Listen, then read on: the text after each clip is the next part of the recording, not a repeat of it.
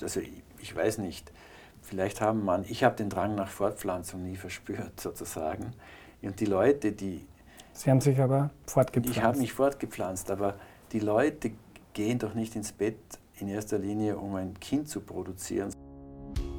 Probably the worst trade deal ever agreed Wir haben die höchste Arbeitslosenzahl seit dem Zweiten Weltkrieg. Breaking news here. Stocks all around the world are tanking because of the crisis on Wall Street. Hallo und grüß Sie, mein Name ist Andreas Sator und du hörst meinen Podcast Nachfrage.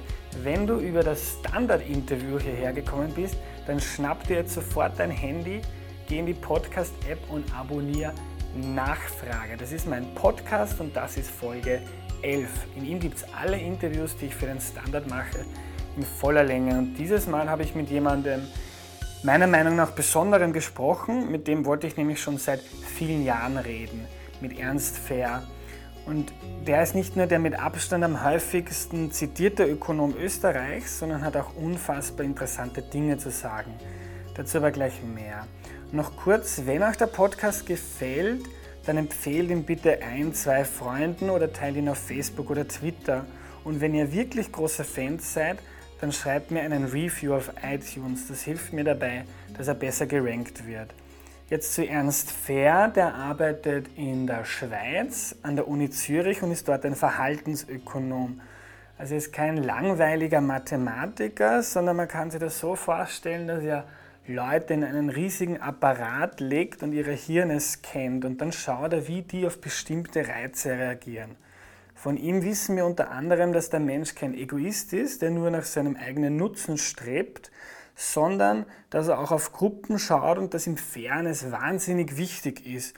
Und wenn er etwas für unfair hält, dann ist er sogar bereit, dass er Geld verliert, nur damit er den anderen bestraft. Und das wissen wir unter anderem von den Experimenten, die Fehr in der Schweiz macht. Und sein Institut dort ist eigentlich auf der ganzen Welt berühmt für diese Experimente. Wir reden darüber dann im Detail im Interview. Wir reden auch darüber, warum das so ist, wie kann man das Ganze etwa evolutionär ableiten. Und das ist dann so weit gegangen, dass wir sogar darüber diskutiert haben, warum er eigentlich seine eigenen 2 Kinder bekommen hat. Wir schauen also wirklich tief in die Seele des Menschen. Warum reden wir eigentlich schlecht über andere und warum ergibt das evolutionär durchaus Sinn, obwohl es eigentlich nicht sehr nett ist? Es war eines der interessantesten Gespräche, die ich bislang in meinem Leben geführt habe. Es hat zwar ein bisschen gedauert, bis wir warm geworden sind, aber dann nach 10 oder 15 Minuten nimmt das Gespräch an Fahrt auf. Kurz sind im Hintergrund ein paar Leute zu hören. Sorry dafür, das Interview habe ich in Alpbach geführt, am Forum Alpbach, und da waren die Bedingungen nicht ganz ideal. Am Ende beantwortet Fehr dann auch noch Fragen von euch, die ihr mir über Twitter zukommen habt lassen. Dann erfahren wir unter anderem, warum er für eine Erbschaftssteuer ist, aber gegen das Grundeinkommen, und wie er so den österreichischen Wahlkampf sieht. Ich hoffe, dass euch das Zuhören genauso viel Spaß macht, wie mir das Interview gemacht hat. Los geht's! Vielen lieben Dank, Herr Fehr, dass Sie sich die Zeit genommen haben. Gerne. Wann haben Sie sich denn das letzte Mal bei einem Problem gedacht, das wäre total einfach zu lösen, wenn die Leute, die dieses Problem haben, nur die Ergebnisse meiner Forschung kennen würden? Sie vielleicht Nachrichten geschaut haben oder irgendwas? Ja. Das habe ich mir eigentlich kaum. Das ist mir nie so in den Sinn gekommen. Ich meine, dass ich da jetzt glaube, dass meine Forschungsergebnisse immer sozusagen der Schlüssel zur Lösung eines Problems sind. Meistens ist es ja viel komplizierter. Es ist nicht so, dass die Forschungsergebnisse von irgendwem der Schlüssel sind, sondern es ist eine Fülle von Faktoren, die eine Rolle spielt. Aber es ist sicher so, dass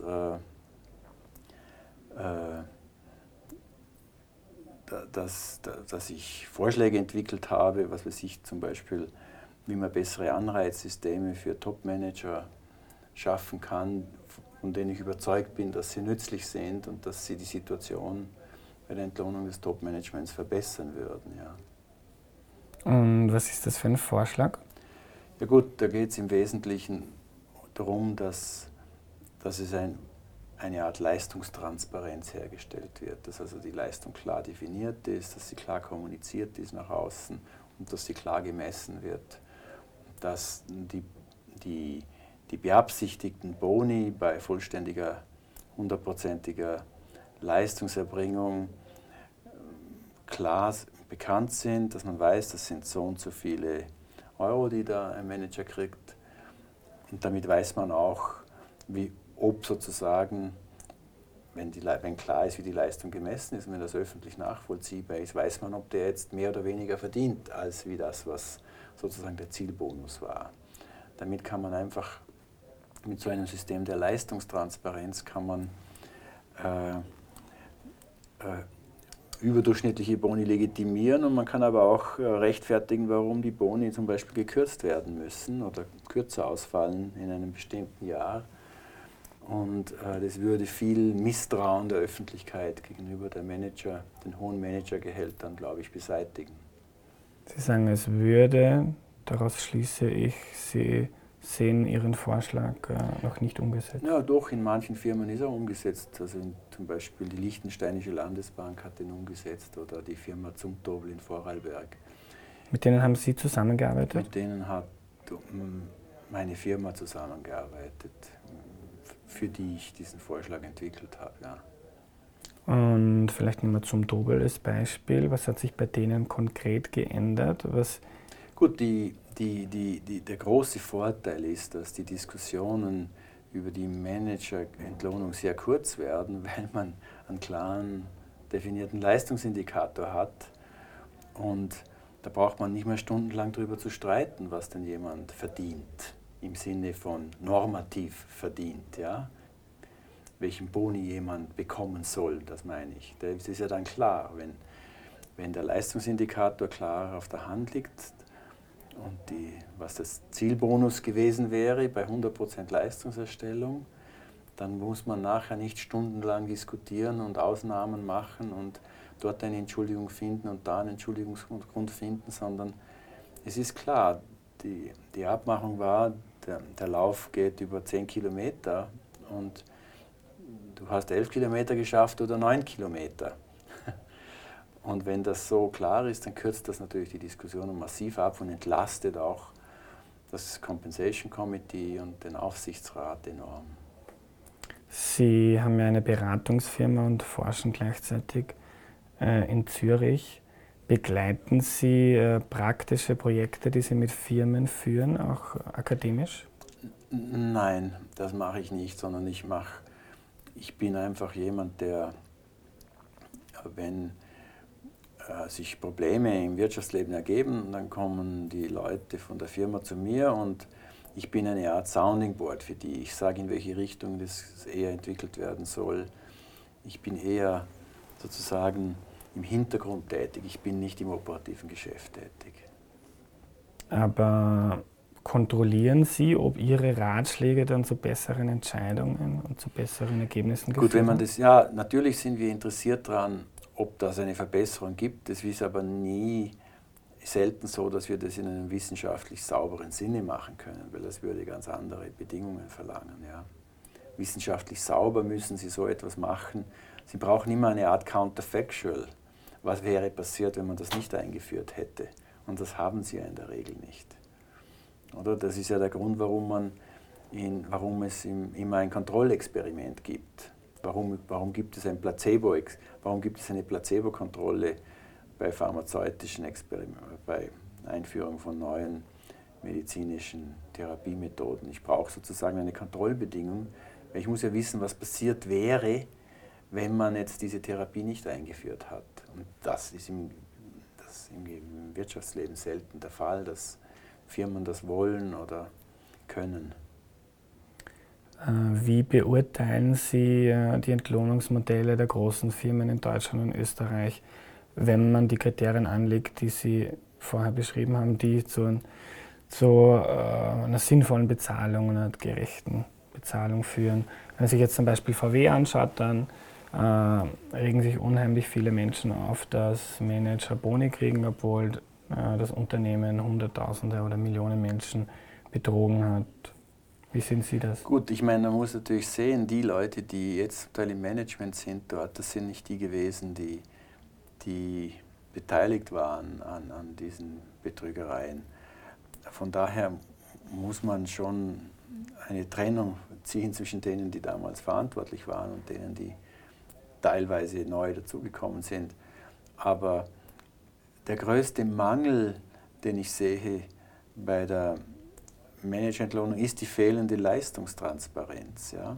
Das heißt, die Öffentlichkeit erfährt nur, dass jetzt wieder jemand, was weiß ich, 9 Millionen Euro verdient hat im Jahr und wundert sich über diese hohen Gehälter und kann aber nicht nachvollziehen, welche Leistung dahinter gestanden ist. Und hier muss man übrigens auch der Presse einen Vorwurf machen und den Wirtschaftsjournalisten, die auch im gewissen Sinne immer auf die absoluten Aktienkurse schauen. Ja, wenn die Aktie raufgeht, dann schreiben die, das ist ja gerechtfertigt, dass der jetzt mehr bekommt. Und wenn sie runtergeht, schreiben sie, es ist nicht gerechtfertigt, das ist aber falsch. Wenn die Aktie raufgeht, nur weil die Konjunktur steigt, dann braucht es keine bessere Entlohnung. Das ist dann nicht das Verdienst des Managers. Und da trägt auch der Wirtschaftsjournalismus ein gerüttelt Maß an Schuld, dass hier falsche Eindrücke entstehen.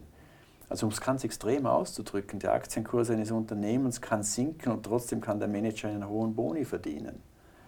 Warum? Weil er relativ zu den vergleichbaren Firmen relativ gut gewirtschaftet hat in einem schwierigen wirtschaftlichen Umfeld. Ja?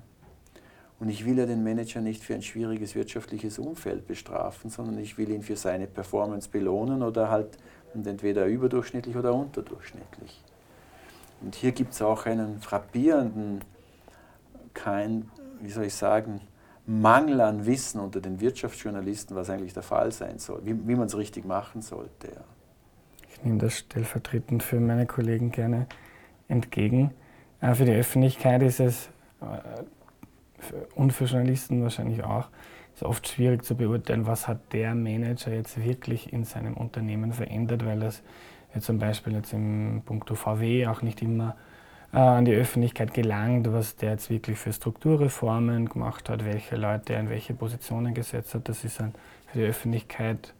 Gut, das ist eben genau, da hakt sozusagen mein Vorschlag ein. Ich schlage eben die relative Aktienrendite als einen zentralen Leistungsindikator vor. Das kann man nach guten Methoden berechnen, das kann man so beschreiben, dass es öffentlich nachvollziehbar ist. Und indem ich die absolute Aktienrendite in Beziehung setze zur Aktienrendite eines Aktienindizes, den ich selber konstruiert habe, der firmenspezifisch konstruiert ist, mit Firmen, die wirklich vergleichbar sind, messe ich in einem gewissen Sinn das Potenzial, das die Firma hat. Ja. Und wenn sie über das Potenzial sozusagen, wenn sie überdurchschnittlich performt, relativ zu den relevanten Vergleichsfirmen, dann ist das gute Performance, sonst ist es schlechte. Und wenn halt der Mario Draghi morgen die europäische Geldpolitik ändert, sodass die Aktienkurse von Unternehmen in den Keller sinken, dann ist es wahrscheinlich so, dass das bei vielen Firmen passiert. Und dann kann ich nicht sagen, der Manager hat schlecht gewirtschaftet, sondern der Manager hat vielleicht sehr gut gewirtschaftet, obwohl der Aktienkurs der Firma gesunken ist. Aber relativ zu den Vergleichsfirmen ist er vielleicht sogar gestiegen. Und das ist das Entscheidende. Würden Sie sagen, dass die meisten großen Unternehmen in Europa noch auf absolute Entwicklungen schauen? Viele. Und vor allen Dingen suchen sie sich die Vergleichsfirmen, wenn sie mit anderen vergleichen, häufig so aus, dass es nicht optimal ist. Ja. Sie forschen sehr viel dazu, warum der Mensch das tut, was er tut, auf welche Anreize er reagiert. Könnten Sie mir einmal allgemein beschreiben, wie der Mensch so tickt? Warum macht er denn das, was er macht, und was treibt ihn an? Das ist eine viel zu allgemeine Frage, muss ich jetzt zurückgeben, weil wie tickt der Mensch? Da gibt es sozusagen, das ist extrem schwierig zu sagen, was da der Fall sein soll. Ich meine, was wir wissen ist, es gibt verschiedene Präferenztypen. Menschen können egoistisch sein, mehr oder weniger. Menschen können mehr oder weniger risikoavers sein. Menschen können mehr oder weniger bereit sein, gegenwärtige Kosten auf sich zu nehmen, um zukünftige Erträge zu erwirtschaften. Und das sind alles so große Präferenzkategorien sozusagen. Wir teilen das auch ein in, ökonomisch gesprochen unterscheidet man da zwischen Risikopräferenzen, sozialen Präferenzen und Zeitpräferenzen. Ja. Und fast in jeder Entscheidung spielt eine dieser Präferenzen eine Rolle, manchmal alle zusammen. Ja, wenn ein Manager eine Investitionsentscheidung tätigen muss, die große Reorganisationen mit sich bringt, dann betrifft das ganz viele Leute, manchmal auch negativ. Das heißt, da muss sich der Manager fragen, inwiefern bin ich bereit, diesen Leuten Kosten aufzuhalsen und inwiefern federt das die Unternehmung ab. Da spielen die sozialen Präferenzen eine Rolle. Wenn es darum geht, welche Risiken, typischerweise sind solche Entscheidungen immer mit Risiken verbunden, also spielen die Risikopräferenzen eine Rolle. Und sie sind in die Zukunft gerichtet, also spielen die Zeitpräferenzen eine Rolle. Und was wir generell wissen, ist, dass es eine enorme Heterogenität gibt in all diesen Präferenztypen. Ja, es gibt Leute, die sind sehr geduldig, Leute, die sind sehr ungeduldig, Leute, die sind eher egoistisch, Leute, die neigen stärker zur Bereitschaft, anderen zu helfen und Kosten auf sich zu nehmen, um anderen zu helfen. Und es gibt mehr oder weniger risikofreudige Leute. Das heißt, was ich machen kann, ist, die Präferenztypen zu beschreiben, aber nicht den Menschen an sich. Ja. Ich erkläre meine Frage vielleicht anders. Der Sigmund Freud schreibt, den Menschen treiben zwei Dinge an, der Drang, sich fortzupflanzen und das Streben nach Anerkennung. Also ich glaube nicht, dass die Menschen, also ich weiß nicht, vielleicht ich habe den Drang nach Fortpflanzung nie verspürt sozusagen. Und die Leute, Sie haben sich aber fortgepflanzt. Ich habe mich fortgepflanzt, aber die Leute gehen doch nicht ins Bett in erster Linie, um ein Kind zu produzieren, sondern die gehen ins Bett, weil es ihnen Freude macht, weil Sexualität Freude macht. Also der Hauptgrund, warum Leute sexuelle Aktivitäten haben, ist, dass sie Freude an der Sache haben. Und ein Nebenprodukt ist, dass sie Kinder kriegen. Und es ist jetzt sicher so, dass durch die modernen Verhütungsmethoden kann man das steuern. Und gibt es sicher auch so etwas wie einen Kinderwunsch. Ja. Aber evolutionär gesehen ist es natürlich so, dass wir pflanzen uns fort. Aber selbst wenn ich einen Kinderwunsch habe, ist es irgendwie nicht dasselbe, wie ich will mich fortpflanzen. Es geht den Leuten nicht darum, dass sie einen Nachwuchs haben, sondern dass sie Freude am Kind haben. Ja, wenn eine Frau ein Kind will oder ein Mann, sie haben Freude am Kind, aber nicht an dem Faktum in der Regel, dass jetzt ihr Geschlecht sich fortpflanzt. Das ist meine Interpretation. Ich kann da völlig falsch liegen. Ja. Aber funktioniert die Evolution nicht gerade deshalb so gut, weil es kein bewusster Akt ist? Ich strebe danach, um meine Gene weiterzugeben, weil viele Menschen keine Ahnung haben, wie Gene funktionieren und wie sie uns steuern, sondern es ist irgendwie in unserem Genpool drinnen und die Evolution hat uns das mitgegeben und das ist der Grund, warum wir heute da sind. Ja, aber da muss man unterscheiden zwischen den Motiven, die zu den Konsequenzen einer Fortpflanzung führen und den Konsequenzen selbst. Ja. Sie haben völlig recht, es geschieht eben, die Menschen, die haben nicht Sex miteinander, weil sie sich fortpflanzen wollen in der Regel, sondern weil sie Freude an der Sache haben und ein Nebenprodukt der Sache ist, dass sozusagen Kinder entstehen. Beim zweiten, beim Wunsch nach Anerkennung, da gebe ich Ihnen recht und da gebe ich auch dem Sigmund Freud recht, weil ich glaube, dass eine der Hauptwährungen, in der wir bezahlt werden, die soziale Anerkennung ist. Also das ist auch meine Überzeugung. Das sieht man schon bei kleinen Kindern. Ich kann das nicht beweisen übrigens, das ist eine Hypothese, eine Spekulation, aber ich glaube, es ist eine Hypothese mit sehr viel Plausibilität, ja, dass es den Leuten geht um soziale Anerkennung. Und es ist ja, wir wissen ja, dass einer der größten Stressfaktoren für Menschen darin besteht, dass sie ihre Reputation verlieren, ihre soziale Anerkennung. Also wenn so jemand also sich bei einer kleinen Raiffeisenbank in einem kleinen Dorf Fehlentscheidungen trifft und die Bank fast in den Bankrott kommt, dann ist sozusagen die Tatsache, dass der selber weiß, dass jetzt die anderen wissen, dass er da Mist gebaut hat und plötzlich von einer angesehenen Person zu jemandem wird, der vielleicht sogar entlassen wird, das ist, glaube ich, das ist enormer Stress. Ja. Also der Verlust sozialer Anerkennung ist einer der größten Stressfaktoren. Ja. Wenn ich meine Hypothese weiterführen würde, dann würde ich sagen, der Verlust der Reputation macht es mir dann schwerer, mich fortzupflanzen und deshalb macht uns das Leben so schwer. Zum Beispiel der Juri Gnisi, der war bei Episode 6 vom Podcast zu Gast und der leitet das selber, das hat es zumindest mir so erklärt, leitet das evolutionär her, warum der Mann kompetitiver ist als die Frau.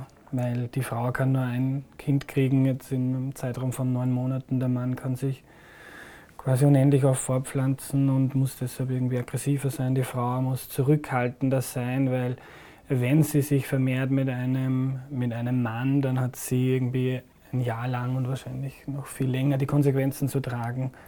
Ja, das ist die plausible Hypothese. Also man muss natürlich klar sehen, es ist eine Hypothese. Es ist nicht belegt, ja, aber es ist plausibel. Es erklärt wahrscheinlich viele kleine Details in unserem Verhalten. Ja. Ein zentraler Punkt Ihrer Forschung ist ja auch, dass es dem Menschen nicht nur darum geht, dass er sein eigenes Wohl befördert, sondern dass er auch ein großes Gespür für Fairness hat, dass ihm das total wichtig ist. Und das ist etwas, das der Ökonomie oft vorgeworfen wurde, dass sie da viel zu knapp auf den Menschen schaut. Also da haben Sie recht. Ich meine, die traditionelle Ökonomie hat den Wunsch nach Gerechtigkeit völlig ausgeblendet. Und in vielen Situationen ist aber dieser Wunsch verhaltensleitend, der steuert das Verhalten der Menschen. Also das ist sicher häufig der Fall im politischen Bereich auch. Wenn die Leute abstimmen gehen oder protestieren gegen irgendwas, dann geht es häufig um Verletzungen von Fairness-Motiven. Man kann sogar sagen, dass ein Teil der Ausländerfeindlichkeit, den wir erleben in unseren Gesellschaften, auf wahrgenommene Fairnessverletzungen zurückzuführen ist. Nicht vor allem Leute aus unteren sozialen Schichten, die sozusagen sich zu kurz gekommen fühlen, die haben häufig den Eindruck, jetzt kümmert sich die Politik da unter Anführungszeichen um diese dahergelaufenen Migranten. Und uns hat man jahrzehntelang vernachlässigt. Ob das jetzt stimmt, ist eine andere Frage. Entscheidend ist ja, ob die Leute dieses Gefühl haben. Und das führt zu einem, ja, das führt zu sehr emotionalen Ausbrüchen dann bei den Leuten. Und wenn man das weiß, dann muss man halt auch vielleicht in geeigneter Weise darauf reagieren. Ja. Sie haben mit Experimenten in Zürich sogar gezeigt, dass der Mensch bereit ist, persönliche materielle Verluste in Kauf zu nehmen, um eine wahrgenommene fehlende Fairness auszugleichen, moralisch. Können Sie uns darüber was erzählen? Ja gut, das einfachste Experiment in dem Zusammenhang ist das Ultimatumspiel. Ja. Ein anderes Experiment ist das öffentliche Gutspiel. Menschen sind häufig bereit, Trittbrettfahrer bei öffentlichen Gütern zu bestrafen. Können Sie ein Beispiel für ein öffentliches Gut nennen? Gut, Entschuldigung. Das ist jedes, was weiß ich, innere Sicherheit ist ein klassisches öffentliches Gut. Nicht, wenn die Stadt Wien sicher ist, weil die Polizei gut funktioniert, dann profitiert jeder Wiener davon, auch der wenig Steuern bezahlt hat oder die Steuern hinterzogen hat. Wenn das Bildungssystem gut funktioniert, dann profitieren alle davon, auch diejenigen, die Steuern hinterzogen haben. Also Steuerhinterziehung ist eben eine Form von Trittbrettfahren beispielsweise. Ja. Und da reagiert ja die Öffentlichkeit, vor allem wenn das bei reichen Leuten geschieht, sehr empfindlich. Ja. Aber es passiert auch bei anderen Dingen, zum Beispiel bei Missbrauch sozialstaatlicher Leistungen. Ja? Wenn jemand arbeitslos Geld bezieht und gleichzeitig Schwarzarbeiten geht, das ist auch etwas, was die Menschen auf die Palme bringt. Ja? Oder wenn jemand ungerechtfertigt Kinderbeihilfe bezieht und nur vorgibt, was weiß ich, also betrügerisch Kinderbeihilfe bezieht. All diese Dinge spielen im öffentlichen Leben eine Rolle. Und wir haben ja interessanterweise alle paar Jahre in Deutschland oder Österreich eine Sozialschmarotzer-Debatte. Und die wird gar nicht immer nur von rechts ausgelöst, sondern manchmal beteiligen sich da auch sozialdemokratische Politiker daran, weil die Arbeitnehmer sich auch aufregen, wenn jemand Arbeitslosengeld bezieht und gleichzeitig Schwarzarbeiten geht. Weil es ist eine Form der Ausnutzung des sozialstaatlicher Leistungen. Die Arbeitslosenversicherung ist im Prinzip eine gute Sache, aber da wird sie eben ausgenützt. Oder andere Beispiele sind, wenn jemand Invalidität vortäuscht und Invaliditätsversicherung bezieht, obwohl er eigentlich arbeitsfähig wäre. Ich will jetzt gar nicht sagen, dass es da viele Fälle gibt. Ich will nur sagen, es bringt die Leute sehr leicht auf die Palme und die Medien können das extrem leicht aufbauschen. Und diese leichte Erregbarkeit, die drückt in einem gewissen Sinn auch aus, dass da etwas sehr tief in den Leuten drinsteckt. Ja? Dass sozusagen, wenn der Staat einem hilft, dann muss man der Gesellschaft auch etwas zurückgeben. Ja, also dieser Gedanke der Reziprozität steckt da dahinter. Das heißt, sozialstaatliche Leistungen, die muss man sich verdienen, indem man auch etwas zur Gesellschaft beiträgt. Ja. Und das ist jetzt in der Praxis, also das sind praktische Beispiele. Im Experiment können wir das auch in Verhandlungsspielen sehen, wenn es zu sehr ungleichen Aufteilungen kommt. Ja. Also wenn das Ultimatumspiel ist hier ein Beispiel, das geht relativ einfach, dieses Spiel. Da bekommen zwei Probanden, bekommt einer 10 € und kann die beliebig aufteilen mit dem anderen, aber er kann nur einen Vorschlag machen, genau einen. Und zu diesem Vorschlag kann der andere Ja oder Nein sagen. Und wenn ich jetzt Ihnen einen Vorschlag mache, wir sehen uns in diesem Experiment typischerweise nicht, und ich sage, ich nehme 9 für mich und 1 für Sie, dann lehnen Sie den wahrscheinlich ab, weil Sie sagen... Ich weiß, dass es 10 € gibt. Sie wissen, dass es 10 € gibt, ja. Wenn Sie sagen, das ist ja völlig unfair, dass ich mir 9 nehme und Sie einen, weil ich habe ja nicht dafür gearbeitet, ja. Es wäre anders, wenn ich das Geld selbst verdient hätte, aber hier kommt das Geld sozusagen wie Manna vom Himmel, und in solchen Situationen gilt typischerweise die Regel, die soziale Norm, dass man das gleich aufteilen soll. Es gibt keinen Grund, warum ich mehr haben soll wie Sie. Das heißt, Sie interpretieren jeden Vorschlag, der von 50-50 abweicht, als unfair. Und Sie sind bereit, sich das was kosten zu lassen. Wenn ich Ihnen beispielsweise 7 nehme und Ihnen 3 gebe, lehnen Sie vielleicht ab. Das heißt, Sie verzichten auf 3 €, damit Sie mir 7 € zerstören können. Ja? Weil wenn man ablehnt, dann kriegt keiner was. Ja? Das ist total spannend. Haben Sie sich mal damit beschäftigt, warum der Mensch diese Eigenschaft hat? Kann man das vielleicht evolutionär ableiten, dass man in Gruppen gelebt hat und da ein gewisses Ausmaß an Kooperation gebraucht hat? Ja gut, da gibt es ja eine breite Debatte, woher diese Verhaltensweisen kommen. Und da gibt es auch etliche evolutionäre Modelle. Und es gibt im Grunde genommen 2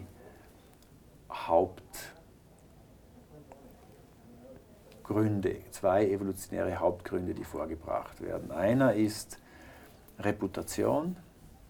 Das heißt, wenn ich bekannt, sozusagen die Evolution hat taffe Verhandler begünstigt, weil die im Schnitt mehr aus Verhandlungen rausgeholt haben und sich dabei leichter fortpflanzen konnten, deren Fitness höher war. Und an diesen Reputationsargumenten ist meines Erachtens sicher plausiblerweise etwas dran. Aber das ist eben nicht die ganze Geschichte, weil aus meiner Sicht braucht es auch so etwas wie eine Art von Gruppenselektionsargument. Das heißt, Gruppen, die mehr Leute hatten, die zum Beispiel Trittbrettfahrer bestraft haben, die sind erfolgreicher gewesen im Konflikt mit anderen Gruppen. Und man kann das relativ leicht sehen, kriegerische Auseinandersetzungen zwischen Gruppen, das war extrem häufig in der Evolution. Ja, das waren so benachbarte Gruppen von, sagen wir, 50, 60 Leuten, die haben sich oft wechselseitig überfallen. Ja. Und Teilnahme an diesen Konflikten war sehr riskant. Da sind viele Leute verletzt worden. Das heißt, der individuelle Anreiz war, sich im Kampf hinterm Busch zu verstecken und möglichst zu schauen, bis er vorüber ist. Ja. Wenn das aber passiert ist, dann sind diese Leute relativ gnadenlos bestraft worden. Also Desertion im Krieg ist immer schon enorm bestraft worden, lang bevor es eine Armee gab, eine reguläre Armee. Und da gab es auch individuelle Bereitschaft, diese Leute zu bestrafen. Nicht? Wenn der Konflikt vorbei war, hat man denen das Vieh gestohlen oder man hat deren Ernte zertrampelt oder man hat die Leute geschnitten in der Community. Es gibt ganz viele Sanktionsformen, die auch individuell kostspielig waren für die Leute, die sanktioniert haben. Die Leute haben es aber trotzdem gemacht. Und diese Abschreckung, die diese Sanktionen hatten, die war natürlich für die Gruppe gut, aus der Sicht der Gruppe. Ja. Also das ist so eine, wie soll ich sagen, eine Form des Gruppenselektionsarguments. Was mir dazu noch einfällt, ist, es könnte auch die Funktion zum Beispiel von Tratsch und Klatsch sein in einer Gruppe. Ja, das ist auch eine Form von Sanktion. Gossip, also Tratsch und Klatsch, ist hervorragend geeignet, sozialen Druck auszuüben. Das geschieht sogar so. Also gibt es wunderschöne Beispiele aus einfachen Gesellschaften, wo in manchen Stämmen ist das sogar so, dass vor allem die Frauen dann kritisieren, so in Gruppen sind. Da gibt es ja kein Fernseher, da sitzt man am Abend, was weiß ich, sitzen die Leute zusammen am Abend, gibt es sehr viel Gruppenerlebnisse, Gruppendiskussionen und da ist auch der Sanktionsmechanismus ist teilweise so gesteuert, dass nicht die Männer sich wechselseitig kritisieren, weil es gleich eskalieren würde, sondern die Frauen kritisieren den Mann einer anderen Familie oder so, wenn er irgendwas Böses gemacht hat. Ja. Und da gibt es irgendwie die soziale Norm, dass man gegen Frauen nicht so vorgeht und das eskaliert dann nicht so. Also da ist auch der Konflikt und die Art der Kritik und die Art des Tratsches und Klatsches ist sogar sozial reguliert. Ja. Das ist hochinteressant. Ich habe in der Vorbereitung für dieses Interview einen Auszug aus einem Buch gelesen, Die Funktionen des Neides, wo Sie zitiert werden damit, dass Statuskonkurrenz die Effizienz fördern kann. Können Sie mir das erklären? Ja gut, das ist, also man muss es so sehen, Statuswettbewerb hat ja normalerweise negative Konsequenzen, weil Status ist ein nicht vermehrbares Gut. Also Status kommt durch den Rang in einer Gesellschaft zustande und es gibt, wenn ich 10 Individuen habe, gibt es halt 10 Ränge. Basta. Und da kann einer den 10. Rang nur erreichen, wenn ein anderer den 10. Rang nicht erreicht. Das heißt, es ist ein inhärent knappes Gut, das nicht vermehrbar ist. Und deshalb ist jeder Wettbewerb um diesen Status, führt zu, was der eine gewinnt, verliert der andere. Es ist ein Nullsummenspiel. Und Ressourcen, die dann für diese Art von Wettbewerb verbraucht werden, sind eigentlich Verschwendung. Ja? Also das ist sicher zum Beispiel Statuskonsum. Ja? Ich kaufe mir den Porsche, damit ich höheren Status habe in meiner Subgruppe oder so. Das führt zu ineffizienten Konsummustern. Ja?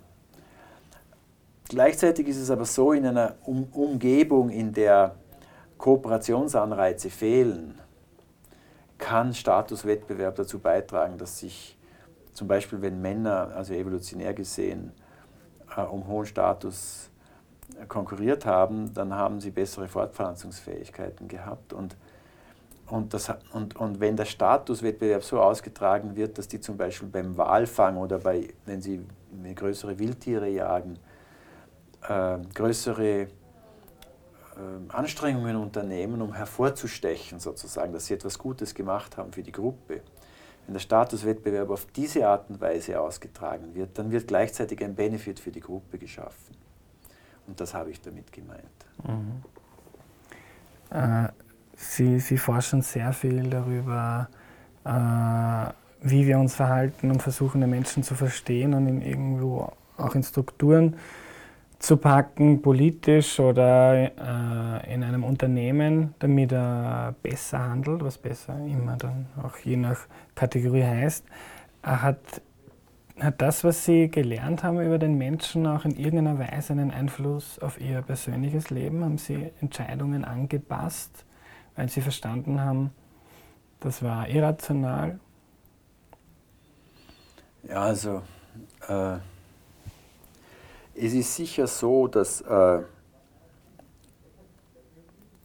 ich Institutsdirektor war, da muss man ja eine große Gruppe führen sozusagen.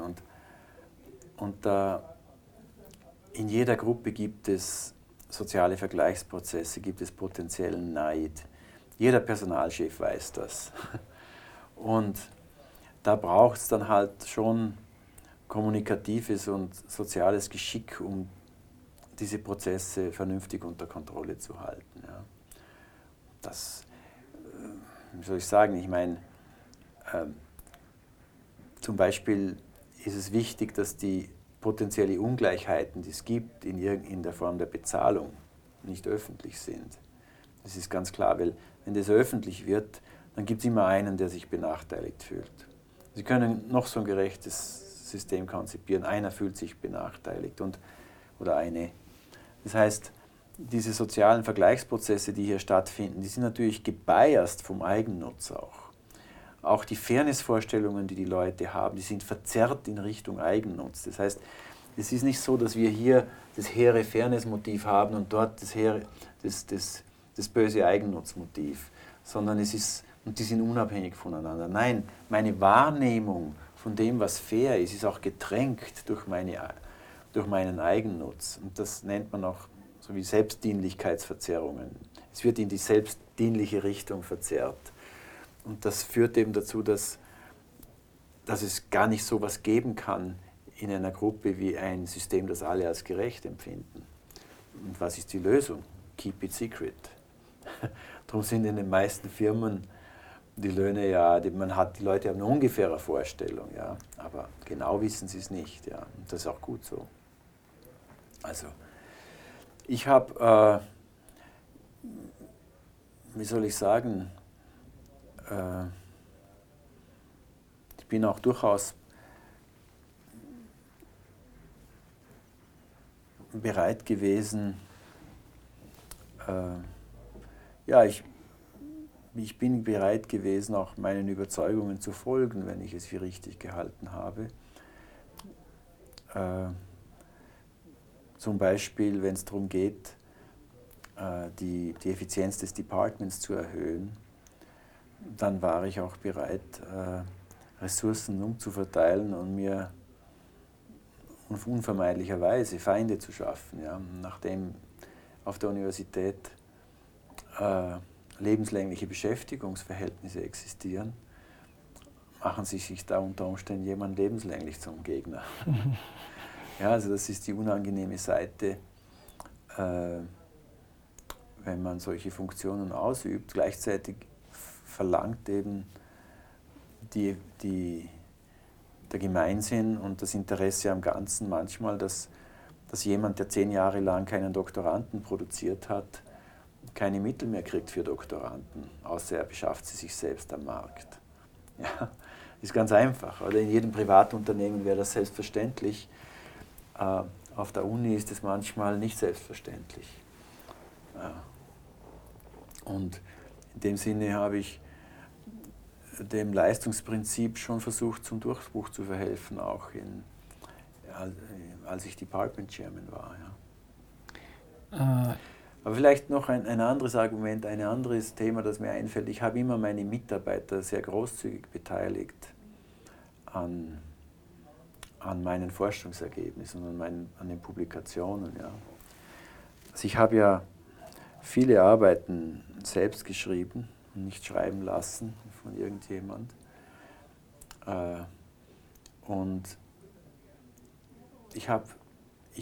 es gibt da 2 Modelle. Es gibt das Modell, ich stelle einen Forschungsassistenten ein und der Forschungsassistent wird bezahlt dafür, dass er mir die Daten aufbereitet und Datenanalyse macht, die ich ihm sage, was er machen soll. Und dann steht er halt, muss er nicht unbedingt auf der Arbeit stehen. Ja? Der muss nicht Co-Autor sein. Ich habe ihn ja bezahlt. Oder wenn Sie bei einem Unternehmen arbeiten, dann gehören Sie auch nicht zu den Miterfindern eines neuen Produkts, auch wenn Sie eine Schraube reingedreht haben. Ja. Sie sind ja dafür bezahlt worden. Ich habe das nie so gehalten, ich habe die immer beteiligt, weil ich das Gefühl hatte, das fördert die Motivation und ermuntert die. Also erstens ist es sozusagen großzügiger und zweitens resultiert es eher in einer Win-Win-Situation. Die setzen sich mehr ein. Ich habe was davon, Sie haben was davon. Und deshalb habe ich immer Mitarbeiter relativ großzügig an den Forschungspublikationen mitbeteiligt, ja, habe sie mitgenommen. Es liefert Ihnen auch eine Startbasis für Ihre eigene Karriere, weil Sie dann schon eventuell eine gute Publikation haben und nicht nackt dastehen, wenn Sie sozusagen auf den Markt gehen, wenn Sie das Doktorand hinter sich haben. In diesem Sinn habe ich versucht, Reziprozität, also einfach großzügig zu sein zu Ihnen und habe erwartet, dass Sie natürlich das erwidern durch hohen Einsatz. Ja. Geht der Verhaltensökonom auch anders einkaufen? Ich erkläre die Frage an einem Beispiel. Ich habe vor wahrscheinlich 10 Jahren ein Buch von Dan Ariely gelesen, wo er erklärt, wie wir Entscheidungen im Kaufhaus zum Beispiel treffen. Und erklärt, wenn es 2 Fernseher gibt, einen billigeren und einen teuren, dann ist es für das Unternehmen ratsam, einen dritten, bisschen weniger teuren, bisschen schlechteren Fernseher dazuzustellen. Der Mensch braucht den Vergleich, um etwas beurteilen zu können, vergleicht dann die 2, die ähnlich sind und nimmt sie den etwas billigeren oder etwas besseren. Auf jeden Fall fällt der dritte billigste, mit dem ich am wenigsten verdiene, weg. Seit ich das gelesen habe, treffe ich selber andere Entscheidungen. Also ich kenne das Beispiel, ist ein berühmtes Beispiel, wie man Menschen durch die Gestaltung der Alternativen, die man ihnen gibt, praktisch in Entscheidungen hinein manipulieren kann.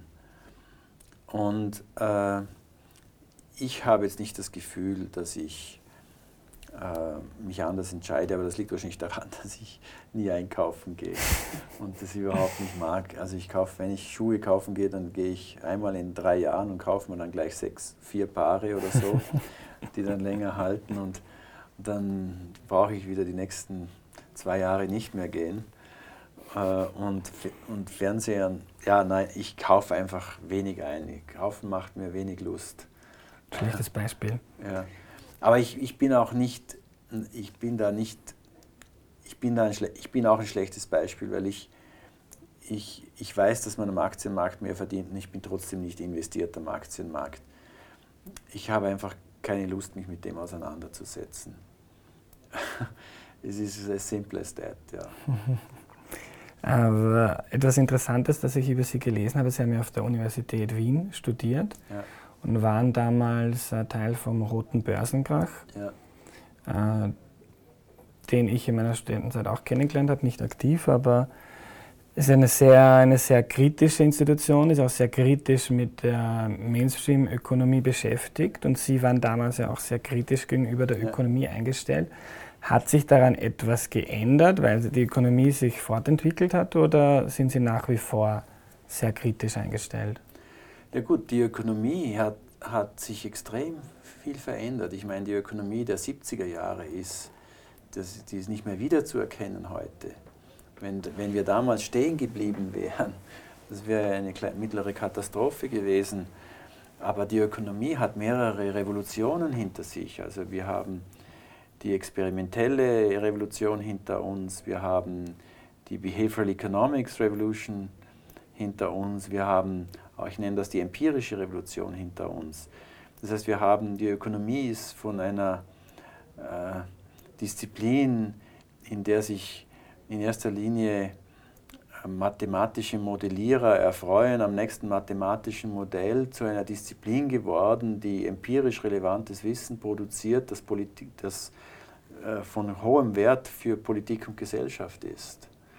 Das heißt, die Ökonomie und auch Behavioral Economics hat sich ja letztlich durchgesetzt. Es wird ja immer mehr in den Mainstream integriert. Ja. An allen Top-Universitäten ist das und nur noch die Rückständigen machen das nicht. Das heißt, wenn Sie heute in Harvard oder MIT oder Stanford studieren, dann lernen Sie automatisch auch Behavioral Economics an den besten Institutionen der Welt. Das heißt, ich betrachte die Ökonomie eigentlich als eine der dynamischsten Sozialwissenschaften, weil sie sich radikalem Wandel unterzogen hat. Und das gilt in ganz vielen Bereichen, sei es die Gesundheitsökonomie, sei es die Entwicklungsökonomie. Natürlich gibt es immer noch Mängel und unzureichendes Wissen. Und das ist ja das Spannende, dass man als Wissenschaftler die Freiheit hat, sich diesen Fragen zu widmen, die bis jetzt nicht gelöst sind. Und in diesem Sinne muss man kritisch bleiben. Also die besten Ökonomen, die sind häufig die selbstkritischsten, die größten Kritiker des Wissensstandes, den wir derzeit haben, weil sie die Schranken des Wissens auch kennen. Ja, es ist ja häufig eher so, dass sozusagen der Mittelbau viel konservativer ist, als wie die Leute, die ganz an der Frontier sind, also die Grenzen des Wissens ausloten. Ja, und in dem Sinne bin ich natürlich nach wie vor kritisch. Also wir zum Beispiel in der Ökonomie, wir wissen bis heute noch nicht richtig, wie Aufmerksamkeit und Wahrnehmungsprozesse unser Verhalten beeinflussen. Ja. Wir wissen zum Beispiel nicht, das Beispiel, das Sie vorher gebracht haben, vom Ariely, wo man durch geschickte Anordnung von Alternativen das Entscheidungsverhalten beeinflussen kann. Wir wissen nicht, warum das so ist. Wir wissen nicht, was die zugrunde liegenden psychologischen Mechanismen sind. Nein, wissen wir nicht. Und wir haben keine guten Modelle dieses Verhaltens. Aber wir sind auf dem Weg dazu, das zu verstehen. Es entstehen sozusagen, in der letzten Zeit sind 3, 4 Arbeiten erschienen, die genau so formal-mathematische, quantitative Modelle aufzeigen, die dieses Verhalten auch prognostizieren und erklären können, wann es auftritt und wann es nicht auftritt. Das heißt, da ist extrem viel Fortschritt im Gange und da brauche ich eigentlich nicht. Im gewissen Sinn ist es fast so, dass die Ökonomie es geschafft hat, also an der Spitze so einen selbst eingebauten Kritikmechanismus zu haben, wo wir uns ständig selber auch kritisieren. Ja, und das ist ja das Beste, was einer Disziplin passieren kann. Jetzt muss man natürlich unterscheiden, die Ökonomie als eine Öffentlichkeit existiert ja nicht. Da gibt es auch viele Öffentlichkeiten. Es gibt die Öffentlichkeit des wirtschaftspolitischen Praktikers im Ministerium, der nichts Neues mehr dazulernt, sondern die alten Instrumente halt anwendet, weil das tägliche Brot ist für ihn. Ja. Es gibt aber an der Frontier, an der Spitze, da tut sich extrem viel. Und wenn man mit offenen Augen durch die Welt geht, dann sieht man das. Sie müssen nur jedes Jahr den Sammelband der kurzen Papers aus dem American Economic Review anschauen. Das heißt Papers and Proceedings. Und da finden Sie immer die neuesten Entwicklungen. Ja, da tut sich enorm viel. Mhm. Das werde ich für unsere Zuhörer in der Beschreibung vom Podcast verlinken. Ich würde Ihnen noch gern 3 Fragen stellen, die Leute auf Twitter gestellt haben. Es gab großes Interesse, wie ich den Menschen gesagt habe, dass ich sie heute treffen darf. Mhm. Eine ist von der Angie Kurz, die sie fragt, wie sie zur Verteilung der Steuerlast in den meisten westlichen Ländern stehen, wenn man es anschaut auf Arbeit, Kapital, Konsum. Wie schätzen Sie das ein? Das ist eine Frage, die ich mir nicht wahnsinnig oft gestellt habe in der letzten Zeit. Ich meine, und ich muss ehrlich gesagt sagen, dass ich nicht ein Spezialist bin auf dieser Frage und keine ausgeprägte Meinung zu dieser Frage habe. Ich habe eine Meinung zur allgemeinen Natur des Steuersystems, weil ich ein Befürworter der progressiven Einkommensbesteuerung bin, weil ich glaube, dass das ein gerechteres System ist. Aber wenn es um die Frage der Kapitalbesteuerung geht, ich habe eine relativ klare Meinung zur Erbschaftsbesteuerung. Eine klare Meinung zur Erbschaftsbesteuerung, das ist eine Form von Kapitalbesteuerung. Und ich glaube, dass es ein großer Fehler war, dass in Österreich die Erbschaftssteuer de facto abgeschafft wurde, weil intergenerationelle, also das Gebot der Chancengleichheit gebietet es doch, dass die Leute am selben Startgatter stehen und nicht auf einem weichen Bett aufwachen. Das heißt, irgendeine Form von Erbschaftsbesteuerung sollte es geben. Das ist einfach ein Gebot der Chancengleichheit. Und das, was ich überhaupt nicht verstehen kann, ist, wie die Sozialdemokratie, aber auch die ÖVP, ich meine, das ist eine christlich-soziale Partei. Eigentlich müsste sowohl eine christlich-soziale Partei als auch eine sozialdemokratische Partei müsste eigentlich meines Erachtens für die Erbschaftssteuer sein. Ja. Und die wurde abgeschafft. Ich meine, was ist da durch die Köpfe dieser Leute gegangen? Habe ich mich gefragt. Also dazu habe ich eine Meinung, das ist eine Form der Kapitalbesteuerung. Sind wir wieder beim Punkt Fairness. Ja. Verfolgen Sie den österreichischen Wahlkampf? Sie leben in der Schweiz, aber interessiert Sie das? Ja, es interessiert mich schon. Ich gehe auch wählen.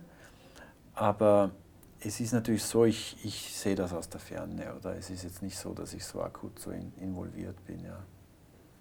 Und beobachten Sie das kritisch oder finden Sie das erfrischend, was sich jetzt in den letzten 2 Jahren in Österreich politisch verändert hat?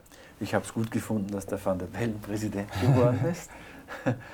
Ich glaube, das war eine gute Wahl, insbesondere wenn man den alternativen Kandidaten in Betracht zieht.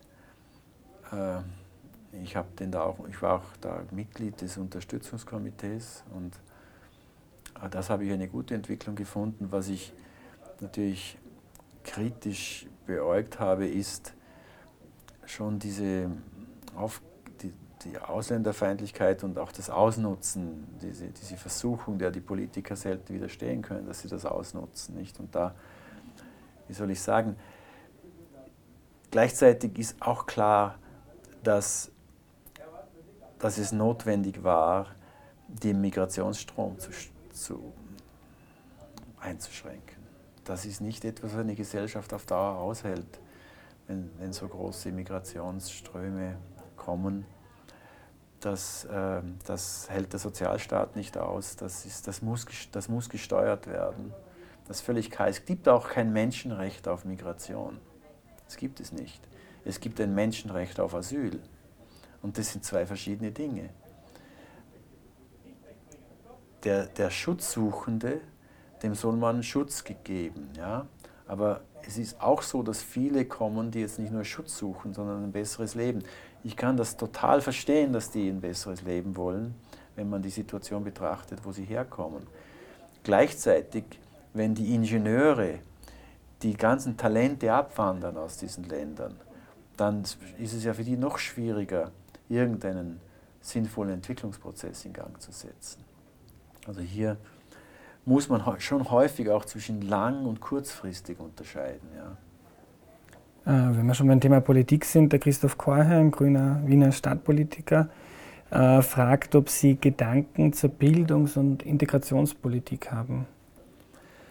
Ja, zur Bildungspolitik habe ich schon Gedanken, insbesondere was die frühkindliche Betreuung angeht. Ja. Ich glaube, dass hier eine riesige ungenutzte Ressource liegt.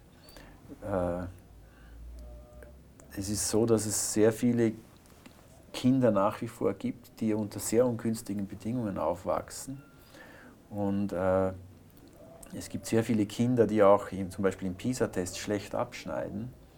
Und Leute, die einen Text, wenn sie 15 Jahre alt sind und einen Text durchlesen müssen und den dann interpretieren müssen und die Schwierigkeiten haben, das zu machen, wie können die einen Beipackzettel eines Medikaments verstehen oder wie können die eine Gebrauchsanleitung eines technischen Produkts verstehen, das sie vielleicht in der Firma mit dem sie in der Firma umgehen sollen. Das heißt, deren Humankapital ist natürlich ganz klar weniger wert am Arbeitsmarkt. Sie werden geringer entlohnt und das schafft automatisch Ungleichheit. Das heißt, einer der Ursprünge der Ungleichheit, der liegt in der Ungleichbehandlung der Kinder in der frühen Kindheit. Und das Großartige sozusagen an einem Politikvorschlag, der vor allem die frühe Kindheit auch fördert, vor allem die Benachteiligten in der frühen Kindheit, ist, dass ich damit sowohl die Gesellschaft reicher machen kann langfristig, als auch die Ungleichheit beseitigen. Das ist ja häufig nicht der Fall. Häufig geschieht ja Ungleichheitsreduktion, hat Kosten. Hier hat sie keine Kosten, hier hat sie Nettogewinne. Ja? Natürlich hat es unmittelbar die Investition Kosten, aber auf die lange Frist hat es Gewinne für die Gesellschaft. Ja? Und in dem Sinne habe ich eine relativ starke Meinung, gestützt auch auf wissenschaftliche Resultate, dass eine Politik, die darauf schaut, dass Kinder aus sozial sozusagen benachteiligten Schichten eine gute Kindheit haben, indem sie genügend stimuliert werden und soziale Fähigkeiten erwerben, dass das von hohem gesellschaftlichen Nutzen ist und die Ungleichheit beseitigt. Und zur Integrationspolitik? Also nicht beseitigt, aber mindert. Ja. Zur Integrationspolitik habe ich mir zu wenig Gedanken gemacht. Aber eines weiß ich, es gibt Studien, die zeigen, dass eine der besten Formen der Integration ist, die Leute im Arbeitsmarkt zuzulassen. Wenn ich sie reinlasse, dann muss ich sie in den Arbeitsmarkt integrieren. Das Schlechteste ist, sie reinzulassen und nicht in den Arbeitsmarkt zu integrieren. Dann lassen wir sie besser nicht rein. Weil ich will ja verhindern, dass es sowas gibt wie eine Ghettoisierung, wie die Herausbildung von Clustern, von Ethnien oder Nationalitäten, die sich sozusagen in ihrem Leid wechselseitig auch noch stützen und nicht rauskommen aus dieser Misere. Das heißt, eine gelungene Integration in den Arbeitsmarkt ist ganz wichtig. Ja. Also in dem Sinne habe ich auch hier eine Meinung. Ja. Robert Glatter würde gerne wissen, was Sie zum Grundeinkommen sagen. Zum Grundeinkommen bin ich generell skeptisch eingestellt, weil es wesentliche Reziprozitätsgebote, die in unserer Gesellschaft nach wie vor von enormer Bedeutung sind, verletzt. Ja. Es ist so, dass ich glaube, ich kann da empirisch falsch liegen, ich glaube aber, dass ich nicht falsch liege, aber das wäre etwas, was man testen müsste. Ich glaube, dass wenn man ein bedingungsloses Grundeinkommen in vernünftiger Höhe einführen würde, dass sich kleinere oder mittlere Subkulturen herausbilden würden von Leuten, die einfach von dem Einkommen leben und ein bisschen daneben nicht viel tun. Ja. Und ich glaube nicht, dass das politisch langfristig ein stabiler Zustand wäre. Aus demselben Grund, den ich schon im vorigen Teil des Interviews beschrieben habe, die Mehrheit der Gesellschaft würde es nicht dulden, dass langfristig Leute wenig zur Gesellschaft beitragen, aber von der Gesellschaft profitieren. Das heißt, es gibt eine fundamentale normative Inkompatibilität des Grundeinkommens mit den normativen Grundprinzipien unserer Gesellschaft. Und ein weiteres Argument, das häufig gebracht wird für das Grundeinkommen, ist, dass uns die Beschäftigung abhanden kommt, dass wir riesige Heere an Arbeitslosigkeit erleben werden durch technologischen Fortschritt. Ich halte dieses Argument für falsch. Es hat sich, seit es die Industrialisierung gibt, seit es den Kapitalismus gibt, haben wir immer wieder erlebt, dass technischer Fortschritt ganze Berufe hat verschwinden lassen. Und nie ist es zu dieser Massenarbeitslosigkeit gekommen durch technischen Fortschritt. Wir haben in der Weltwirtschaftskrise in den 30er Jahren Massenarbeitslosigkeit gehabt, aber die war politikinduziert. Die war natürlich nicht nur politikinduziert, aber der Ausgang war was anderes. Aber Politik hat komplett falsch reagiert. Während zum Beispiel in der Krise 2008 die Politik richtig reagiert hat im Großen und Ganzen. Ja. Wenn die genauso reagiert hätte in 2008 wie in 1929, dann hätten wir jetzt noch eine Weltwirtschaftskrise, eine ganz tiefe Krise. Aber das ist genau nicht passiert. Das heißt, Die Angst vor technologischer Arbeitslosigkeit halte ich als langfristiges Phänomen für nicht von Bedeutung, also nicht, die entbehrt einer Grundlage meines Erachtens, was nicht heißt, dass nicht einzelne Berufe verschwinden. Was aber die Technologie macht, ist, sie schafft Ungleichheit. Der technische Fortschritt schafft Ungleichheit, indem es zum Verschwinden von Berufen kommt, die in der Mitte der gesellschaftlichen Einkommenspyramide angesiedelt sind. Das ist jetzt das reale Problem, das der technische Fortschritt und die Digitalisierung und all diese Dinge mit sich bringt, ist, dass die besser Qualifizierten enorm davon profitieren und dass ein erheblicher Teil der Gesellschaft, der nicht so qualifiziert ist, zurückbleibt im Einkommen. Das heißt, ich muss ein Einkommensungleichheitsproblem lösen.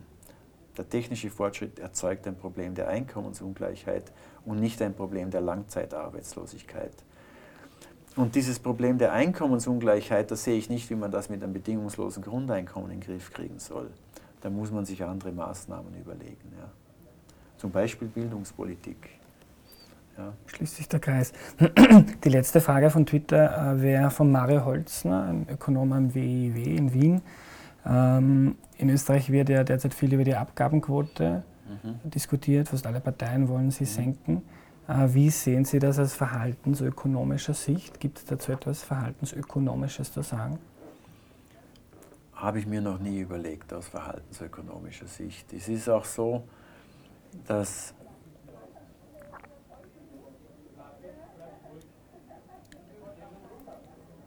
wie soll ich sagen, ich habe jetzt nie so viel gehalten von diesen Debatten um die Abgabenquote.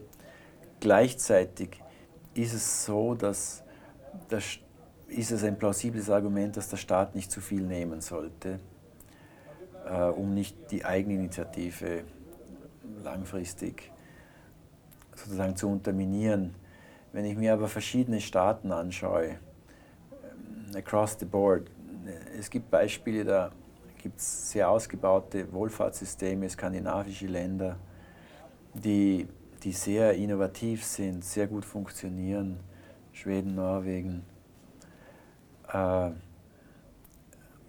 glaube ich, dass unser Hauptproblem nicht die Abgabenquote ist, sondern unser Hauptproblem ist, wie setze ich gute Institutionen auf, seien sie staatlich, seien sie privat,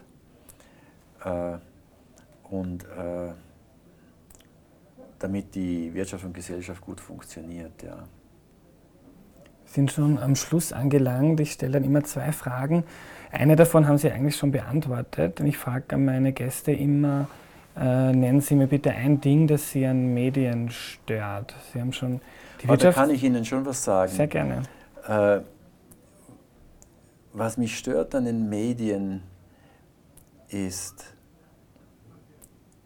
die moralische Empörung, die manchmal von den Medien geschürt wird und aufgebauscht wird. Und eigentlich steckt häufig dahinter einfach der Wunsch nach Auflagensteigerung. Also manchmal habe ich das Gefühl, Journalisten tun so, als wären sie die besseren Menschen. Ja. Das fängt zum Beispiel an, wenn ich lese, wie die Journalisten jetzt und die Presse umgeht. Mit Doping zum Beispiel ist ein Beispiel für mich. Ich interessiere mich sehr für Sport und natürlich ist es so, dass diese Leute, nehmen Sie die Tour de France, nehmen Sie die Radfahrer, da ist extrem viel gedopt worden. Ja. Und es ist verwerflich, ja, absolut verwerflich, was dieser Lance Armstrong gemacht hat, vor allem wenn man bedenkt, wie viele Leute er auch noch in den Schmutz gezogen hat, die ihn berechtigterweise beschuldigt haben, dass er Doping genommen hat. Aber wenn ich da alle in einen Topf werfe, ich meine, wenn einer entschieden hat, dass er Berufsradfahrer ist und das Dopingverbot nicht durchgesetzt wird, dann ist diese Person in einem moralischen Dilemma. Wenn Sie ich lade jeden dieser Sportjournalisten ein zu folgendem Er hat sich entschieden, Berufsradrennfahrer zu werden und ist das. stellt fest, dass die Hälfte seiner Kollegen doppen. Und er weiß, wenn er es nicht auch macht, dann hat er keine Chance, dann ist es unter ferner Liefen. Er hat also nur die Möglichkeit, seinen Beruf zu wechseln oder mitzumachen. Und ich finde, dass die Journalisten manchmal diesem moralischen Dilemma nicht gerecht werden, in dem die Leute stehen. Ja, sie tun so, als wäre das so selbstverständlich. Und was hätten denn Sie getan? Wären Sie die Helden gewesen? Ja, wer ist denn wirklich zum Held geboren? Ja? Und das trifft nicht nur bei dem Problem zu, sondern in anderen Problemen auch. Ich meine, der Journalist ist nicht der interessensneutrale Aufdecker der objektiven Wahrheit. Der Journalist ist auch der Lesermaximierer und der Klickmaximierer, der auch ein Interesse verfolgt. Genauso wie Firmen Profit maximieren. Ja? Maximiert der Journalist womöglich seine Leserschaft und seine Reputation. Und das ist legitim, dass man das macht, aber dann soll man nicht so tun, als wäre man bei den moralisch Besseren. Und manchmal habe ich das Gefühl, dass Journalisten das tun. Meine letzte Frage für Menschen, die sich jetzt über eine Stunde unser Gespräch angehört haben. Haben Sie für die 3 Büchertipps in dem Themenbereich, über den wir jetzt diskutiert haben, für den man keinen PhD in Ökonomie braucht, um sie zu verstehen? Gut, also ich würde jedem Leser empfehlen, das Buch Nudge zu lesen. Dann ist auch das Buch von Kahnemann, Thinking Fast and Slow. Da braucht man sicher kein PhD, man braucht sozusagen die Bereitschaft, sich einzulassen. Ja. Die beiden Bücher fallen mir ein, jetzt spontan. Ein anderes Buch, das ich gut finde, ist das Buch von der Iris Bohnet von der Harvard Kennedy School. Die hat ein Buch geschrieben über Gender Equality, What Works. Das sind ganz praktische Vorschläge, was man tun muss, um mehr Gleichheit zwischen den Geschlechtern herzustellen. Ja. Das ist auch angewandte Behavioral Economics eigentlich. Das sind 3 Behavioral Economics Texte, die nicht schwierig zu lesen sind. Es gibt auch, glaube ich, für alle 3 bereits deutsche Übersetzungen. Und die viele Einsichten in sich tragen. Ja. Ich werde die Bücher dann in der Beschreibung verlinken. Vielen Dank für das Gespräch, Herr Feil. Bitte schön. So, das war's für heute. Schön, dass du bis am Ende dabei warst. Wenn dir die Folge gefallen hat, dann freue ich mich, wenn du sie mit deinen Freunden teilst, also entweder auf Facebook, auf Twitter oder wo auch immer. Ich freue mich auch darüber, wenn du den Podcast abonnierst oder mir einen Review auf iTunes schreibst. Das hilft mir, den Podcast bekannter zu machen. Immer dankbar bin ich auch über Tipps, was ich besser oder anders machen könnte, oder über Feedback dazu, wen ich in der Zukunft zu einem Gespräch einladen soll. Ihr könnt mir einfach über Facebook oder Twitter schreiben, da müsst ihr nur meinen Namen eingeben, oder ihr schickt mir ein E-Mail an andreas.sator@derstandard.at. Bis zum nächsten Mal.